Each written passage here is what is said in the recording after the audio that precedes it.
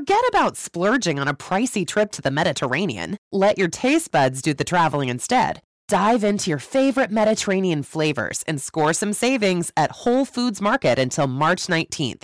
Start with the perfect main course, like sustainable wild-caught sockeye salmon, whole branzini, or some bone-in beef short ribs. And then pair it with the perfect wines from across the region, starting at $8.99. Of course, you must be 21. Please drink responsibly. Taste the Mediterranean now at Whole Foods Market. Laird Superfood transformed my health routine, and one of their products that I love is the Performance Mushroom, which helps boost immunity and fight stress. All organically sourced, it can be easily blended into your daily routine, be it in your coffee, smoothies, or any other favorite drink. I also love their daily prebiotic greens, which are packed with whole fruits, veggies, and vital vitamins A, C, D, and K, enhanced with gut-friendly adaptogenic mushrooms and a natural, refreshing taste of pineapple, lemon oil, and orange oil. They're 40% more affordable than big brands, offering both a month's supply for home and single-serve sachets for when life keeps you on the move. Get yours at lairdsuperfood.com and snag 20% off your first purchase using code ONPURPOSE20. We've made gifts to feel like such a important big thing around this time of year, and it often leads to more disappointment and more anxiety. The giver is full of anxiety. The receiver now has unmet expectations, feels extremely disappointed, and it also ruins the spirit and the moment that we're trying to create, which is just about connection and love.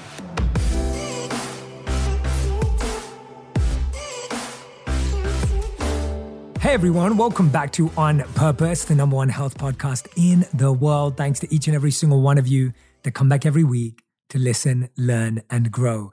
Now, today's episode is a special one because it's coming up to the holidays, and I am a huge holiday fan. I love Christmas music. I love Christmas decorations. I love Christmas trees. I like anything to do with Christmas. I grew up as the biggest Christmas geek, and it's my favorite time of the year. I'm that person who's playing Christmas music on every car journey from my phone at any given moment I possibly can. And I love the energy of the season. I love how it makes me feel nostalgically. I remember this being a special time with my family back home in London. I remember some of the rituals and routines we would do. I remember the shopping trips we'd go on. I remember the idea of opening up my one special gift on Christmas Day. And so I have so many good memories attached to this period as well. And even though now I'm away from family, I still really enjoy putting up my tree, putting up the lights, just getting into that festive spirit, and the music just takes me back. But at the same time, I know that this can also be a time of a lot of stress and anxiety. And sometimes as we get older, we find ourselves finding this time even more stressful, nerve-wracking, and anxious because we have more responsibilities. We now become the parents, we become the gift givers, we become the hosts, or we become the visitors and guests, and even that can be challenging. And so there are so many different types of challenges and anxiety that people experience during this time, and I think it's really important to address them. So I wanted to dedicate this podcast to methods of reducing anxiety and the types of anxiety we feel during the holiday season, because if any one of you right now who's listening is feeling any sense of anxiety or nervousness as it comes up to the holidays. I mean, how far are we right now? We're literally 1 week away from Christmas if you're listening to this. And I just want to make sure that you're prepared. So if you're one of those people that have already been to a couple of holiday parties and you know that you've got your big ones coming up, this is the podcast to listen to. If you have friends in your life that you know are struggling during this time, maybe they've been through a particular type of stress. I'll talk about some of the most common types of stress. I think this is the podcast that everyone's going to need at this time of year. And I hope you take a moment to listen to it and share it with someone as well. So I want to start off by some of the research I was looking at from the American Psychological Association, or the APA. The website is apa.org if you want to check out some of what I'm referring to. And they have something on there called the Holiday Stress Resource Center. And I found this to be really useful in looking at the different types of stress. And I think it's really important to have the skill to be able to label and articulate your stress. One of the challenges we have is we often say things like, oh, I'm just stressed about everything, right? When someone says, well, what are you stressed about? We say, just everything. Everything is just so stressful. And when we don't have the words for something, it actually makes it harder for our mind to deal with it. This is something I've learned over time, is that when you don't have the vocabulary to articulate what you are internally experiencing, it actually becomes harder to deal with it. Because when you don't know what it is, that creates more anxiety, the unknown. In the same way as if you have a rash on your arm or on your hand and you decide to Google it and you don't know what it is, you don't have the language or the vocabulary for it, all of a sudden you feel you have every infectious disease on the planet, right? When you self-diagnose, it leads to this feeling of more anxiety now. So in the same way, when we can't diagnose, when we can't articulate, when we don't have the vocabulary for what is happening internally, we actually deal with more struggle. So when I went onto the APA, it talked about how there were many different triggers for our stress and anxiety during the holidays. Now, I know I'm not going to cover every possible one because they truly can be unlimited, but I'm encouraging you at this point in the podcast to really take a moment to define what types of anxiety you're currently experiencing. And I promise you that this activity and exercise is going to help you manage it better and in a more healthy way. Just as if you diagnose a rash, you know what it is, you know what to do, right? You don't over-amplify or undersell what that is. I think this is a really important note, that often we either over-amplify an anxiety when we don't know what it is, or we treat it with less care than it deserves. How many times have you done that? Where when you don't know what something is, you either amplify it to feel like the worst thing ever, or you underplay it. So often we underplay our pain and we say, oh no, it's nothing, it's nothing, it's nothing. And then later on you find out it is something. And so articulating and diagnosing and giving a vocabulary allows you to deal with something for what it truly, truly is. So one of the first stresses that the APA talks about is dealing with the pressure of giving. How many of you feel the pressure to get the right gift for the right person and you're sitting there for ages, you order that thing, you then realize it's not the right thing, and then you had a conversation with them where they said, well, I don't like that, that's not the right thing, and now you're looking at something else, and all of a sudden, you now are feeling the anxiety of gift giving. And I was looking at some statistics on Investopedia to give you some idea. Planned holiday spending breaks down to $648 on gifts for family, friends, and co-workers, $231 on non-gift holiday items, including food and decorations, and $118 on other non-gift items for self and family. That's roughly the average that people are spending. So $998 is the average amount that consumers expect to spend on winter holidays in 2021. Then I was on Finder.com and I saw this interesting research study that talked about Christmas gift confessions. And it said that Americans have wasted $15.2 billion on unwanted gifts. We've wasted $15.2 billion on unwanted gifts. So 43% of that is made of clothing and accessories. 20% of that is in household items. 12% is cosmetics and fragrances. 4% is food or drink. 5% is technology. Music is 4%. And literature is 8%, which means the best gifts that people are less likely to feel it's wasted are technology and literature. Books and tech are good gifts to give, and food, of course, goes in there. Clothing and household items go as the biggest wastes that often get returned or have to go back. So important to think about them. And around 30% of people keep their unwanted gifts. Around 30% give it to someone else. 20% exchange them. 7% actually sell their unwanted gifts, says Finder.com. And 4% give them back. 4% throw them away. And that's pretty much how it stacks up. So when you think about that, it starts to make you realize that gifts are given too much importance when so many of them are given back, exchanged, sold, and we can switch our focus to experiences. We can start to recognize that an experience is far more valuable than a gift. Because if someone's had an experience, it's an exchange of time.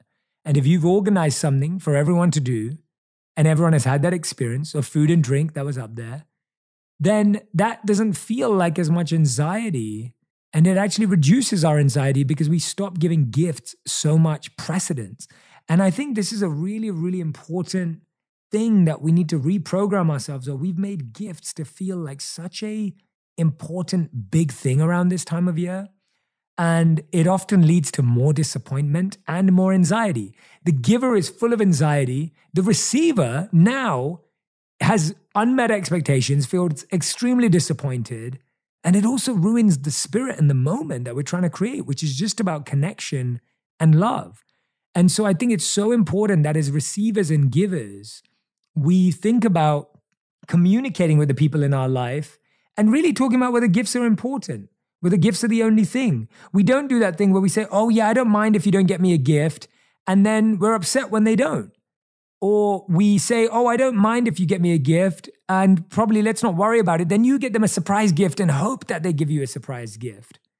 Right? We play all these games with each other. Let's communicate really effectively about what we do and don't want. Let's also reduce the emphasis on gifts and increase the emphasis on experiences. And let's also set realistic expectations when people are giving us something. If we haven't told them what we want very clearly, chances are we won't get it. Chances are it's not going to be wrapped beautifully under the Christmas tree. And so it's so important to really resolve the amount of pressure we place on gift giving. This was a really interesting thing from the APA, and it was from an expert, Pauline Wallin, PhD, a clinical psychologist in Camp Hill, Pennsylvania. She said, over the course of my career, I have talked to thousands of patients, and never once has anyone said, I'll never forgive my parents for not getting me that fabulous toy for Christmas. She said parents overestimate the importance of the holidays in the overall picture of their kids' lives. Those are not the memories the kids will carry with them to the world to guide and inspire them, which hopefully offers some relief. Hopefully you can breathe again and recognize that it isn't all about that. She goes on to say, a parent could sit down with their kid, even as young as 6 or 7 years old, and explain a budget. When they're aware of the family budget, I think it helps them share the responsibility for good choices. I thought that was a beautiful idea because we may never have had that. And that's why we think the way we think about Christmas and we put so much pressure on Christmas. But what if it was possible to actually have a child understand budgeting from a much younger age? I remember my parents would always say to me that we'd get one gift because that's what the budget was. So we could only pick one thing. There was only one thing we could have. And I think that always made it very, very simple. And then if they managed to get us something small on top of that, it always felt like this really exciting bonus. So setting that budgeting example is really powerful. And so I really hope that helps in your gift giving. I'm sure there's lots more things I could share there, but hopefully that's some insight. As a person with a very deep voice, I'm hired all the time for advertising campaigns. But a deep voice doesn't sell B2B. And advertising on the wrong platform doesn't sell B2B either. That's why if you're a B2B marketer, you should use LinkedIn ads. LinkedIn has the targeting capabilities to help you reach the world's largest professional audience. That's right, over 70 million decision makers all in one place. All the big wigs and medium wigs, also small wigs who are on the path to becoming big wigs. Okay, that's enough about wigs. LinkedIn ads allows you to focus on getting your B2B message to the right people. So, does that mean you should use ads on LinkedIn instead of hiring me, the man with the deepest voice in the world? Yes. Yes, it does. Get started today and see why LinkedIn is the place to be to be. We'll even give you a $100 credit on your next campaign. Go to linkedin.com/onpurpose to claim your credit. That's linkedin.com/onpurpose. Terms and conditions apply. Today, healthier is happening at CVS Health in more ways than you've ever seen. It's wellness destinations for seniors, including select locations with Oak Street Health and CVS Pharmacy. It's doctors, nurses, pharmacists, and everyone in between offering quality care and support virtually in person and on the phone. It's in-home evaluations through Signify Health and meeting mental health needs through Aetna. And those are just a few of the ways healthier is happening. To see more, visit cvshealth.com/healthier happens together. CVS Pharmacy, Oak Street Health, CVS Specialty, Signify Health, and Aetna are part of CVS Health. Eligibility and services vary by location and individual.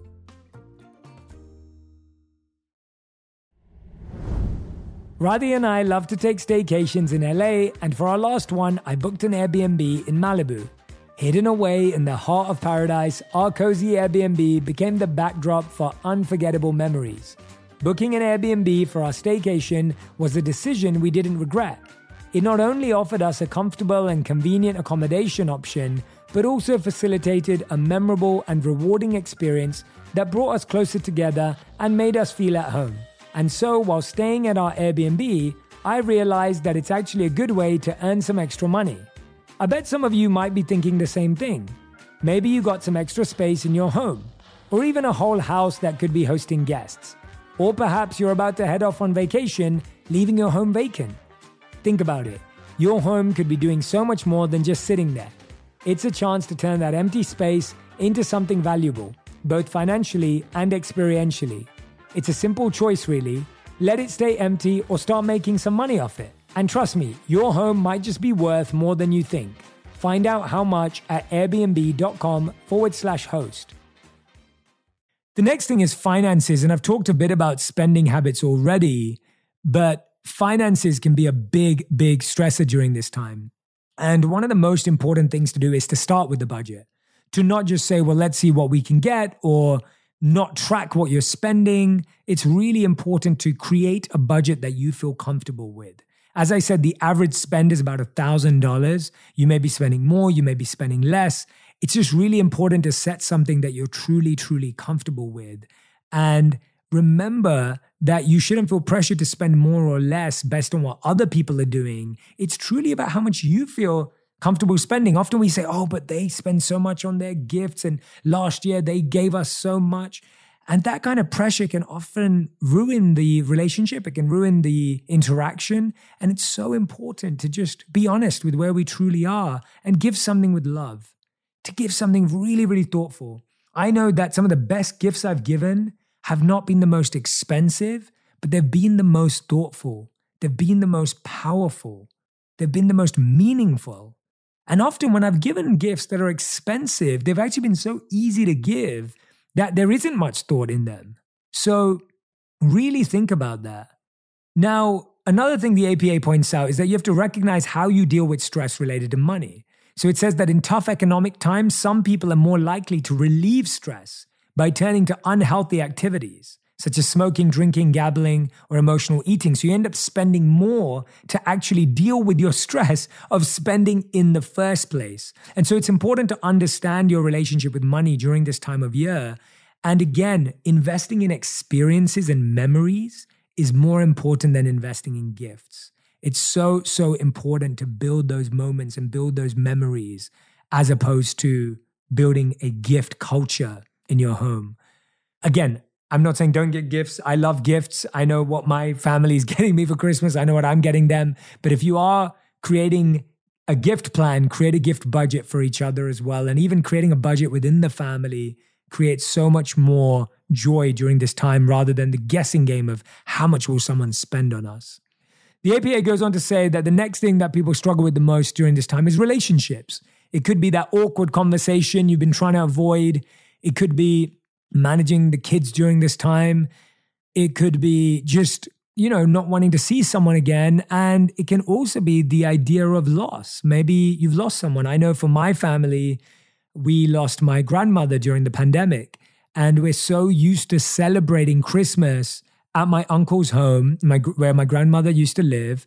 And my grandfather also passed away just before. And so I know that this year they're not going to want to celebrate Christmas at their home.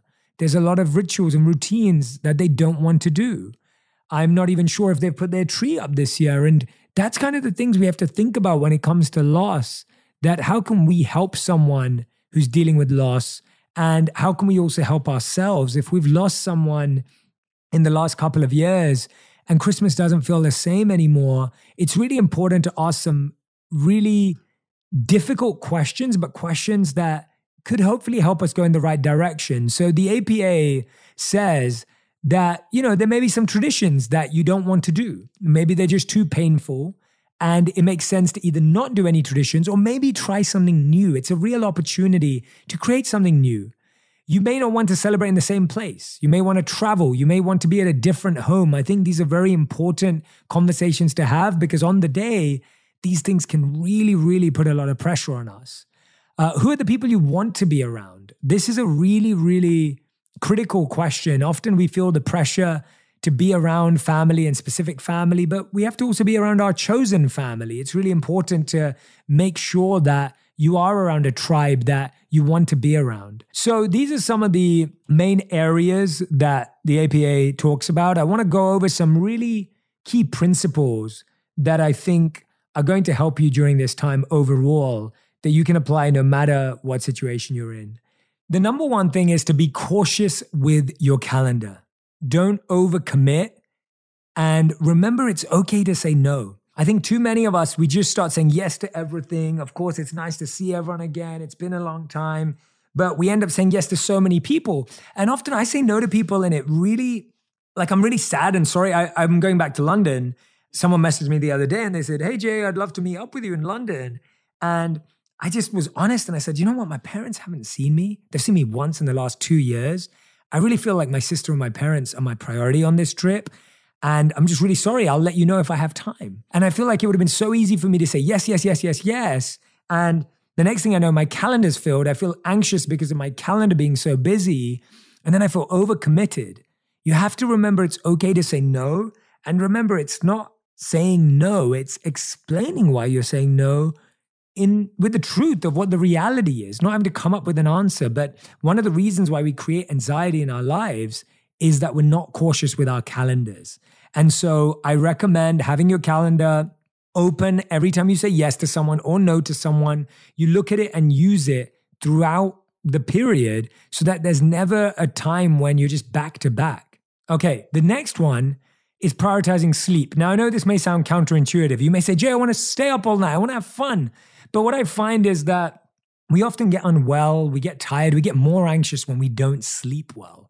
When I was reading from the sleepfoundation.org, I was looking at the connection between anxiety and sleep. And I think often we're not really aware of that connection and we don't recognize how deeply interrelated they are. Research findings suggest that sleep loss and anxiety are closely linked. This was an article from Psychology Today that talked about how we've learned that sleep provides the brain with an invaluable period of transporting toxins out of neural tissue through a complex garbage removal system. Operating separately from the body's lymphatic system, the brain's trash disposal apparatus seems dependent on sleep to function properly. When you hear that, doesn't it just blow your mind and you think, wow, I thought sleep was just about getting rest, but there is so much cleansing happening. There is so much brainwashing happening during sleep. Poor sleep seems to put the brain on guard by triggering spikes in stress hormones like cortisol, producing an early AM anxiety bloom even before the day begins. I cannot stress to you all how important it is to get good sleep. Some of my favorite sleep habits include sleeping at 67 degrees Fahrenheit, to get that cooler temperature. Often we want to be cozy and warm, but you want to sleep in a room that is at 67 degrees. You want to sleep in cave-like darkness, no lights, no light coming in through the window. Get curtains, get shades, get blinds. One of my other favorite sleep techniques is making sure that I'm sleeping in a room where the sight, sense, and sounds are really created, that ambience. So whether it's a candle, whether it's a diffuser, whether it's an essential oil that just really calms your body, it's really healthy to have that in that space. Now, another one is really allowing for imperfection and not meeting people's expectations. I think no matter how hard you try with food, a party, an event, it's never truly going to live up to anyone's expectations, and we have to allow for imperfection ourselves. I think we often put pressure on ourselves, right? A lot of the pressure around the holiday time is on ourselves. Are we going to organize a good enough party? Are we going to make good enough food? Are people going to think we're good hosts? And we're constantly worried about how people are going to think of us. And the truth is that no one really ever is going to be fully satisfied, not because you're not great, but because people have so many different expectations and you can't appeal to every single person. I think sometimes we get so lost trying to make sure that everyone's happy that no one's happy. Whereas if we actually just allowed for imperfection and tried our best, more people would get our energy. And remember that people are looking to feel love through you, not through what you give them. And I think this is something that I've noticed so much. If I go to someone's home, I'm deeply touched by how they speak to me, how they welcome me, how they connect with me, so much more than what was in the gift bag or what was for dinner. The care and the attention in mood and spirit and energy goes much longer way, and it's something you can fully control. Now, I think it's also important at this time to remember that we focus on what truly matters: experiences and human connection and memories, making new memories. It's not the gifts, it's not the food, it's not, that doesn't make the memories. What makes the memories is that human connection. And I really hope that the people that you're worried about seeing, I hope you practice conversations before. I hope you prepare in advance for those conversations. And the best way to do that is to think about who are the people that are going to trigger you, what are they going to say, and practice your response now before you go there. That's the best way to do it, because what that does is it means that now when you hear those words, you already knew they were coming and you've already programmed yourself to not give an instinctual response, but to give a practiced response. What the practiced response does is it allows you to respond without anxiety. I find it shocking how so many people will know the person who's going to trigger them. They know that that person's going to upset them, and then they still let that person upset them. If you know someone is going to upset you, be upset now and practice how you respond to make sure you don't feel upset in the moment. When you practice that conversation now, when you practice that feeling, I do this all the time. When I was about to go off and become a monk, whenever I'd be with my family, they'd always be like, why are you going to be a monk? Why are you going to do this? I knew I was going to have those questions, and I responded by saying, it's just something that means a lot to me. And sometimes they would laugh at that. Sometimes they would make fun of that. And I would just say, okay, I would move on with it, because I realized it didn't affect my life. It didn't affect my decision. And that's what I've realized, that winning an argument with your family doesn't solve anything. It doesn't solve what's happening in the real world. And therefore, allowing yourself just the space to not have to make your holidays a place of debate creates so much peace and declutters the mind. And the final thing I want to say is make sure you take some time to reflect. This is one of the things that's often avoided until the 1st of January. I'm going to do an amazing episode in the next couple of weeks about how to reflect during this time. And I really, truly hope that you'll make time for that, because you've done some amazing things this year. You have achieved some incredible things this year. And I want you to take a moment to truly honor how far you've come. Thank you so much for tuning into today's episode. It means the world to me to have this time with you. And I cannot wait to see you again next week. Thanks, everyone. Take care. Bye.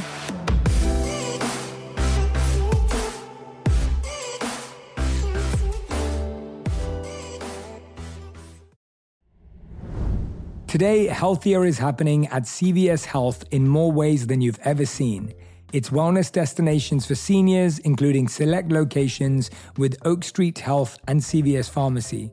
It's doctors, nurses, pharmacists, and everyone in between offering quality care and support virtually, in person, and on the phone. It's in-home evaluations through Signify Health and meeting mental health needs through Aetna. And those are just a few of the ways healthier is happening. To see more, visit cvshealth.com/healthier happens together. CVS Pharmacy, Oak Street Health, CVS Specialty, Signify Health, and Aetna are part of CVS Health. Eligibility and services vary by location and individual.